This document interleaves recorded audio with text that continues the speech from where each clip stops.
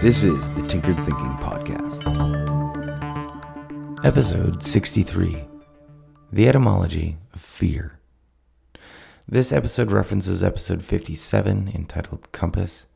If you'd like to fully understand that reference, please listen to that episode first. Words are like people in that they have parents and grandparents and great-grandparents and so on and so forth. An easy example is the word blog.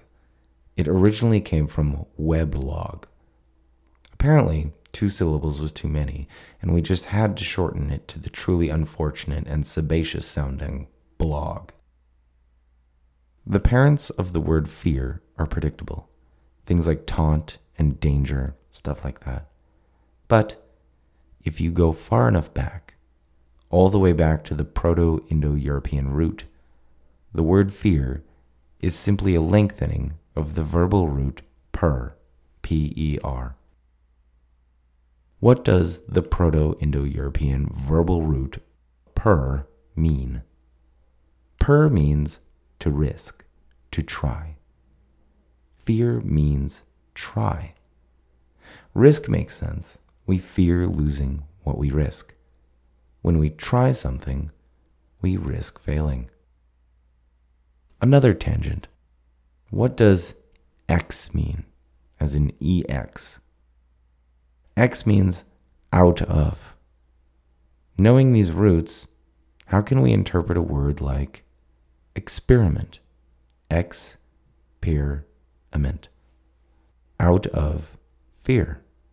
Experience, also out of fear, or rather from trying. The only way to face fear is to experiment, to face the possibility of trying, and to get something out of trying. Knowing the meaning of these pieces, we can see an expert might be interpreted as someone who has risked and tried to a huge extent in their field.